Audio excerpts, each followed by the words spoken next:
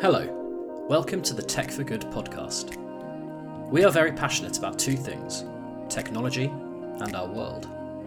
In each pod, we will be interviewing some fascinating people, business leaders, but those with a special interest in solving the biggest issues facing humanity today. Think the environment, think healthcare provision during a pandemic, think global social injustice. If you want to know more about technology's immense potential to fix and transform, then you're in the right place.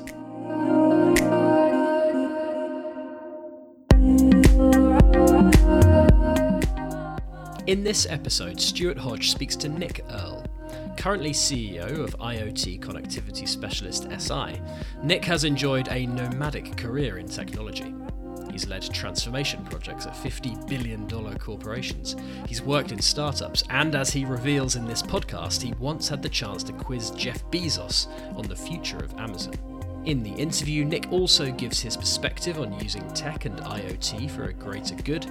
But first, Stuart asks him why the IoT space is currently so exciting to be a part of.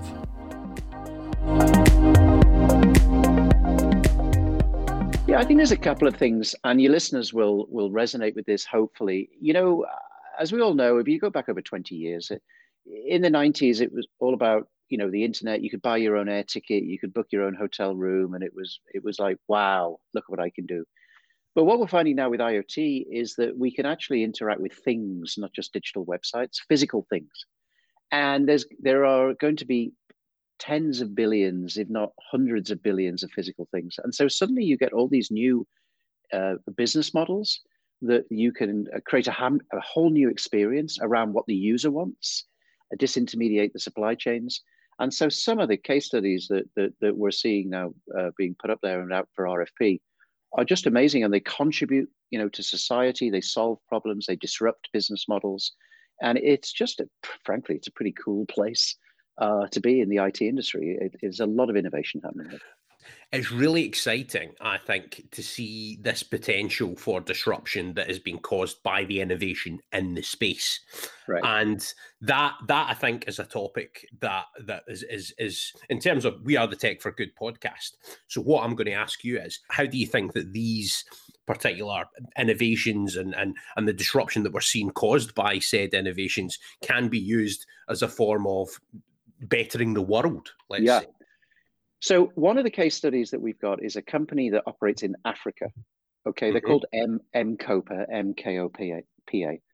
Yep. What they did is they started off as a solar energy company, and they started saying, look, there's millions of people in Africa who are off the grid, and we'll give them a solar panel and a battery, and they can actually collect power from the sun and power mobile devices through a USB port on the battery. A battery-powered TV, battery-powered fridge, charge up their phone. Turns out that none of these people have a bank account. So how are they going to get them to pay for it? They earn less than $2 a day. They can't get a bank account, so they have no credit history. So why would you sell to someone who's not going to pay you?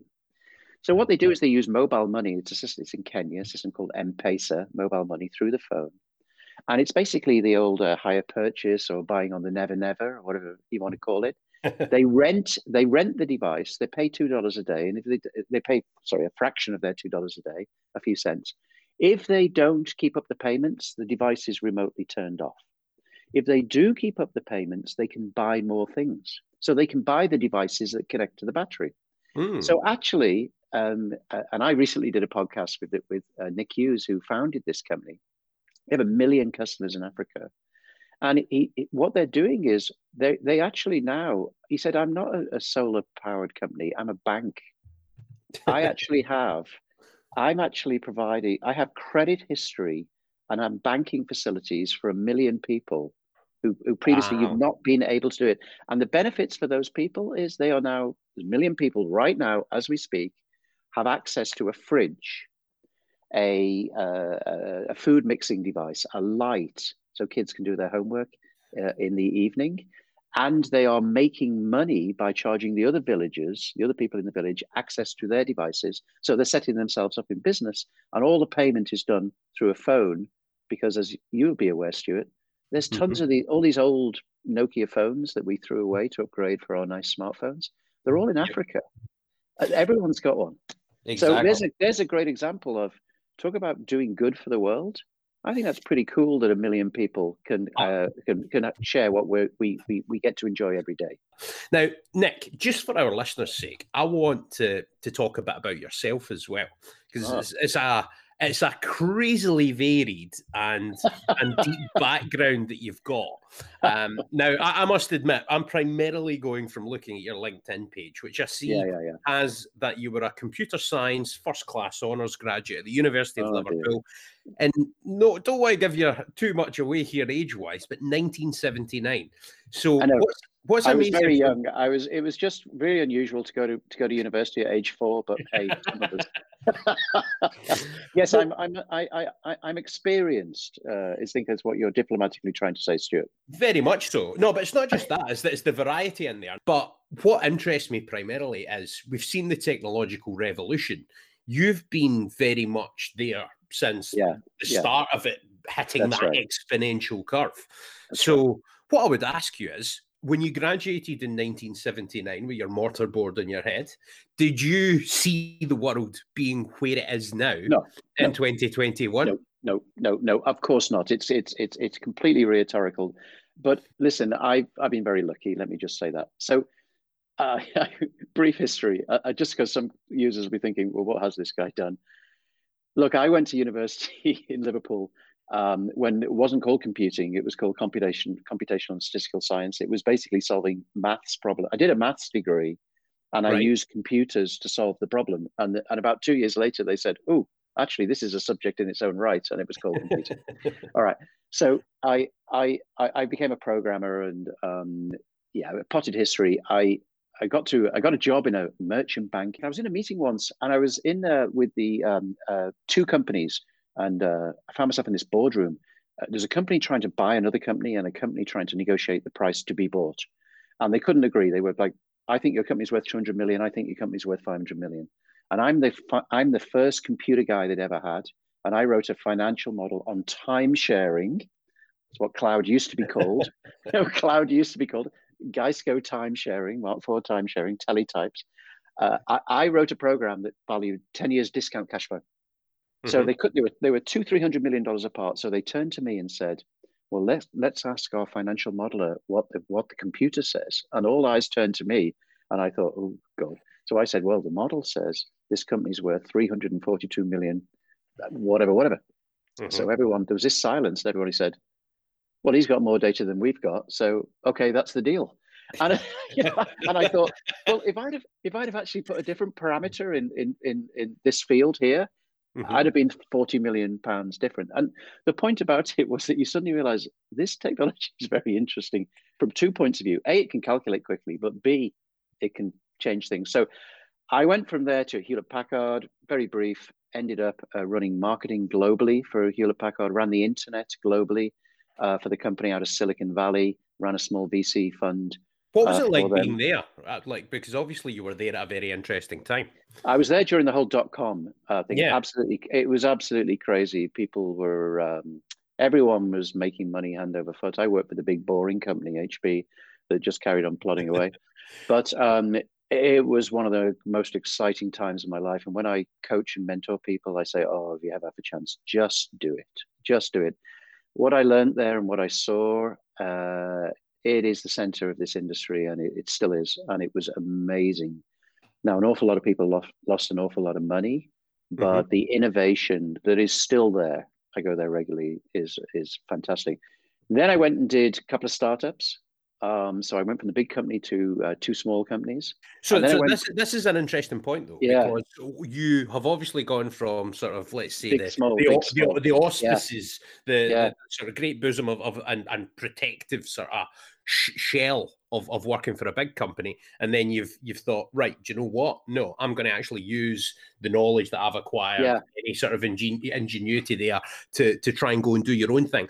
What caused that spark of change within yourself to want to go your own way? Why on earth did I do such a crazy thing from being able to get... It's quite brave. Like, it's quite brave to do brave is always a word people use for it can mean 2 things. Yeah, why did I go from being able to get a ride on the corporate jet to working in a startup and having to go to Tesco's for a sandwich at lunchtime? Yeah, okay. Look, I've done 2 cross-company transformation projects. I also did the same thing at Cisco. I ended up running the cloud program globally for Cisco. So reporting to John Chambers and a bunch of the execs at the top level. Mm-hmm. It comes back to my character. And it's kind of linked to what I'm doing now. I, for whatever reason, have always thought, yes, I know how it works today. I get it. But actually, it could work like this tomorrow. And so I've always been the guy who says, yes, but in 3 years' time, it's not going to look like this. It's going to look like that. So why don't we actually start moving now? And for whatever reason, and so I've always wanted to drive change, whether it's driving change in my current company, SI, or whether it's HP, you're getting your butt kicked by Sun because they're the dot in .com with Spark Solaris. We need to get an internet strategy. And Carly Fiorina said, yes, I've been hired to do that. If you talk so much about it, congratulations, you just talked yourself into it.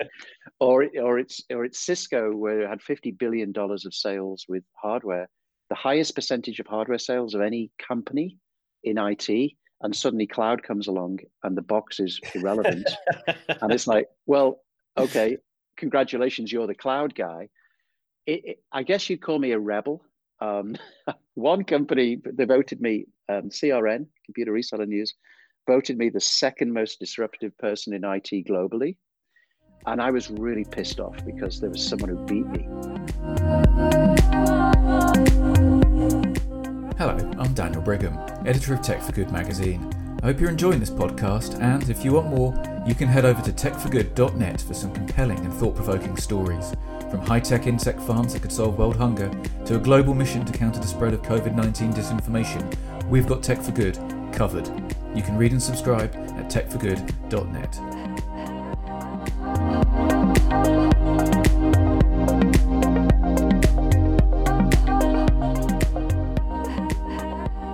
So let's just pick out a couple of bits of your background. I mean, you mentioned a few of them there. One of the more recent ones was working on Virgin Hyperloop One, where you were the SVP of Global Field Operations. Talk to us about that, because that's a hugely exciting project. Oh, boy. So I left Cisco, say, around the cloud program, and I was thinking, what do I do next? Actually, one of my bosses in Cisco had become CEO.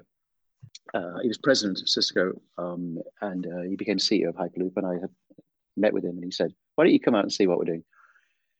And I went out to the desert, and I saw a Hyperloop just north of Las Vegas, and pods inside tubes take the air out. They go really quick, and I looked at it and thought, "God, this is weird. This is," and then suddenly a light went on, and I thought, "This is a physical version of the internet." So just bear with me. The internet is a series of digital packets, each with an IP address that gets routed. Yeah, it gets routed to a different destination. Every packet goes direct to destination, and then the packets get back together again. Yep. The Hyperloop is a series of physical packets called pods that go down not fiber but tubes, each with its own address. So every passenger pod, goes direct to destination. So today's train, which is steel wheels on steel rails with all the carriages connected together, invented in the 1820s, is still the model today. If I go from London to Edinburgh and there's 8 stops, I have to stop because people want to get on or off at the intermediate stops, even though I'm going direct to the destination. Yeah. I'm going to the destination. So Hyperloop is like packetized transport for physical objects. And so I plunged in and said, this is going to happen one day. I want to be a part of it. That's cool. Do you know what? Of all the metaphors that I've heard to define something technological or innovative in that sort of sense, that's one of the best. So I'm going to give you a credit there. Did I pass? Yeah. Oh no, absolutely. So what was your kind of direct involvement with that? What did you do during your time? So my job was basically I was chief salesman. All right. It's just that the things I sold cost $8 billion each. It's a bit like selling an aircraft carrier when people didn't know what one was. So I went round. Hey, listen, I failed at a whole bunch of things. I mean, I failed to convince the UK government to ditch HS2 because I described it as the most expensive legacy project, if George Stephenson, who invented the train, Stephenson's rocket, came back to life and saw HS2, he'd say, "Oh, that's a train."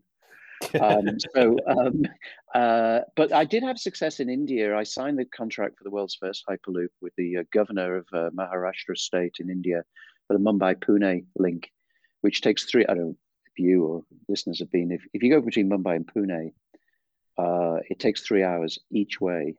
And millions of people millions of passenger journeys are done there and back every year. And a Hyperloop would turn that down to 25 minutes. In fact, I gave the first TED talk on Hyperloop, which is out there. And it can be done in 25 minutes. Well, if 6 hours becomes an hour, you talk about giving back and doing good. This isn't just about getting from A to B quickly. This is about giving 5 hours back to millions of people in their day. So mothers can get home to see kids. So people they see kids before they go to bed. It's so people can actually work longer and earn more money. The productivity of that region will go up because productivity is directly tied up to transport efficiency. Look at London. London has grown and grown as the tube has grown. There's a direct correlation between that. And so it will happen. It will take many years. I got the first contract and then they said, you know what, we can only implement one at a time. So don't do another one for a few years. And I thought, well, I'm not the sort of guy, as you pointed out, to sit around. And so I thought, what am I going to do next? And that's how I ended up here. No, that's interesting. I think one of the things that's sort of sticking out to me here, well, a couple of things actually. One is just how global your sort of whole career has been. I mean, you've had foots in so many different parts of the world and effected positive change, which must be very rewarding and quite empowering as well in terms of looking forward. And the second thing for me is, I'm just wondering, particularly with the COVID-19, the coronavirus pandemic, obviously that's had such an effect, both positive in some areas and negative in others. Obviously, overall, it's a negative that we're going through enduring a global pandemic. It is positive, yeah. But what I mean is, in some areas, that has accelerated innovation. So my question to you then is, within the IoT sector specifically, what effect do you think the coronavirus pandemic has had? All right. So this is, look, if you look back over what is 40 years of that I've got personal history of, I would contend that innovation always happens in downturns. It's statistically proven. The Formula One analogy is you don't overtake on the straights, you overtake in the corners. And in IT, they actually ruined that with a new rule and a new button in the car. I know. Yeah, that's right. Yeah, that's another subject. All right, but what actually, if you actually look at the leaders of I think McKinsey or somebody did a study on this. If you look at the big companies that are the leaders now, and you map back to what year they were formed, and I'm talking about IT companies. There's something like an 80% correlation to that they were formed in a downturn. There were a lot of companies formed in the banking crisis of 2007. There was a lot of companies that were formed in the dot-com crisis of 2001. What we're seeing now, and it's particularly for IoT, because IoT collapses the supply chain, Costa have coffee shops, but they're competing with Starbucks with a low-cost model where somebody else pays for the space, somebody else puts the coffee beans in, somebody else puts the milk in, and it's a franchise model. They take the fee. So they are disintermediating a supply chain and are going direct to the consumer, which means that they have business efficiencies. What happens in a downturn is the pressure to deliver those business efficiencies increases dramatically. Yeah, because your balance sheet is under huge pressure. Now, companies react in that two ways. They either embrace it and say, this is an opportunity, let's disrupt, or they sit there and say, let's just ride this out. And another trend that's been proven is it's the 8 out of 10 leading companies in every industry vertical sector don't make major technology transitions. And I believe that's what's happening now in IoT. Is that the problem is change is inherently invisible while it's happening. You can't see it. you can't see it because it's like the grains of sand on the chessboard. 1, 2, 4, 8. Oh, it's only a little bit of sand. By the time you get to square 32, you got the Sahara Desert, right? So what's happening in a downturn is that new innovative business models in multiple sectors, I've used a couple, well, 3 in this, are happening and they're being implemented right now. We're lucky enough because we get involved in them in the early days. But people aren't just doing IoT for the sake of having a smart device. They are disrupting industries. And this is what happened in 1997 when we thought the internet was all about HTML, Mosaic, and suddenly we thought, oh crap, it's actually about the fact that Blockbuster won't exist very quickly, and we hadn't heard of Netflix. We hadn't. I met Jeff Bezos in '99. I was lucky enough. I rode on a plane with him just because of my HP days. I got to ride for 5 hours between San Francisco and Teterboro, New York, on a plane with Jeff Bezos, one-on-one. Amazing opportunity. It was just crazy. And I asked him a question. I said, I didn't know what to talk about. I was really thought, God, it's Jeff Bezos. I don't want to talk about it. And I had a few attempts and thought this isn't going to work. And then I just threw him one question. I said, Jeff, what's next for Amazon? And he lit up because what does he love talking about? What's next for Amazon? And of course, Jeff's character, and he said, we're going to be the biggest retailer in the world. Now, Stuart, I swear to God, February 1999, because I know what conference I was going to. He said, this is 8 years before the iPhone. He said, I'm going to be the biggest retailer in the world. I went, yeah, you mean books? Because that's what I thought he was. Yeah. He went, don't be stupid. Digital books. No.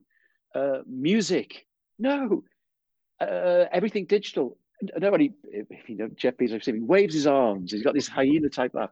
I swear to God, Jeff Bezos said in February 1999, no, everything. I mean, what do you mean everything? He said, everything that is in today's stores, we will sell. We will be the biggest retailer on planet Earth. And I thought, you are a screwball. No chance. No chance. And of course, I thought, if I'd have just asked him the next question, like, Jeff, can you explain to me? I'd have sunk my savings into Amazon, and I would be, I'd probably still be doing something because I'm a disruptive person. I love the industry. Yeah, that's it. You're a rebel. But I wish I understood what he said,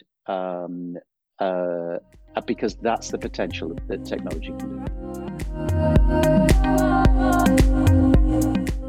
Do you want to keep up to date with the latest in enterprise, technology, and digital transformation? Visit digitalbulletin.com for news, long reads, thought leadership, and so much more. That's digitalbulletin.com.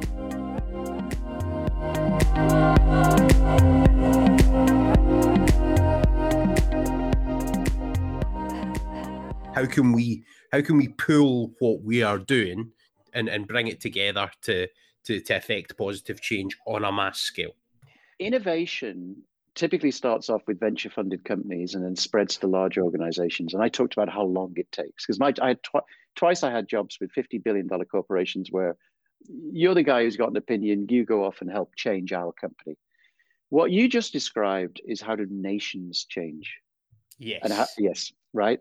Now that's, as I found out with trying to sell Hyperloop and failing, to everyone, why did the India? Do you know what the minister of the state in India that signed the contract said to me? He said to me, Mr. Earl, he said, India will implement the Hyperloop before the UK because we actually like disruptive technology. We like leapfrogging, whereas you are just going to continue doing what you're doing.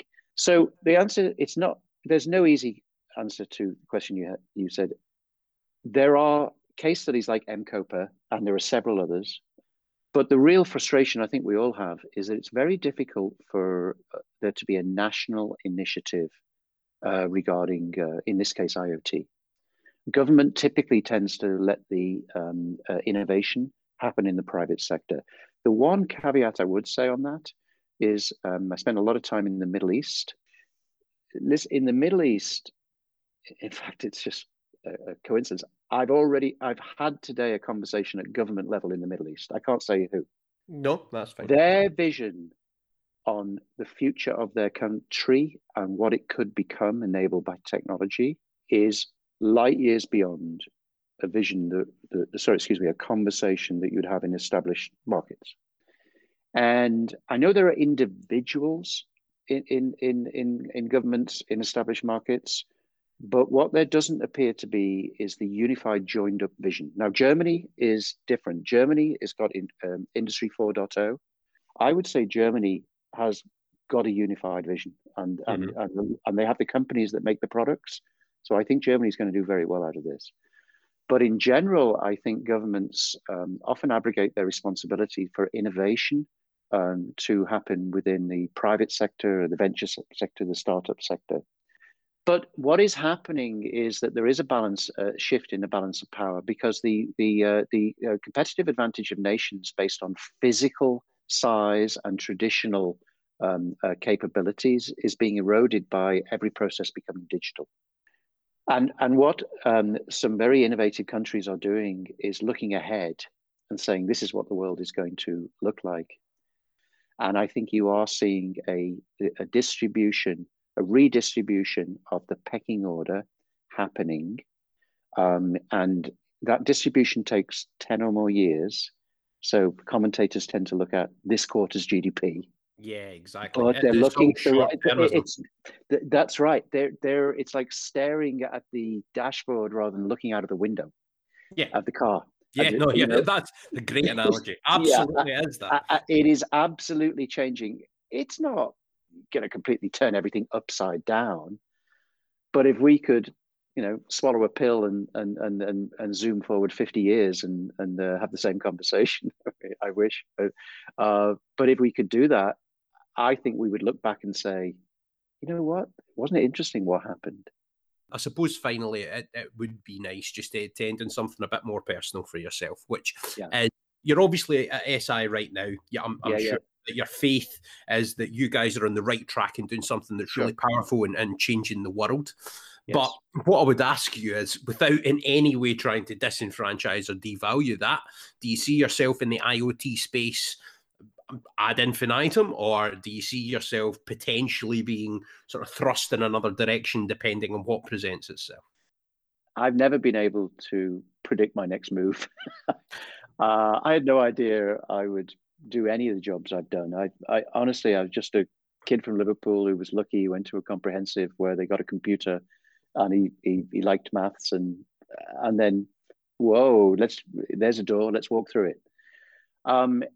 The one thing I think, sure, you should, my wife gives a much better answer to this, because she says, look, I don't want you at home all the time. This lockdown's driving her crazy. You've got to keep on working. So I will keep on working. I think there'll be life after SI, some other buyers. And then there'll be another chapter, and there could be another chapter after that. But the common thing is, it will be around the effect of, this is a great podcast for me. I really congratulate you for the subject that you're doing with your podcast. This is a subject which is hugely important, and we need more people talking about this. Yeah, on a personal level, I'm sure as I get a little bit older, I still feel like a spring chicken, but I have to recognize the reality. But as sure as I get older, I will go into roles that perhaps might get me more involved in what we've been talking about. I don't always want to be the guy at the helm, the CEO. But I think it'll be along the theme of disruption. Disruption never stops. The opportunity keeps on getting bigger, and we're only bounded by our limitations of what we think is possible. If Jeff Bezos could say, I'm going to be the largest retailer in the world 8 years before the iPhone and everything that we know today, it just tells you that we have no idea what's about to happen. And so to say that you do, you're a liar.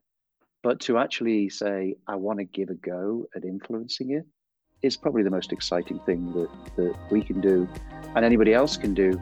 And so long as I can keep upright and keep trying to do this, I'm sure I'll find it impossible ever to stop. That was the Tech for Good podcast. Listen, subscribe, and rate us on Spotify, Apple Podcasts, and Stitcher.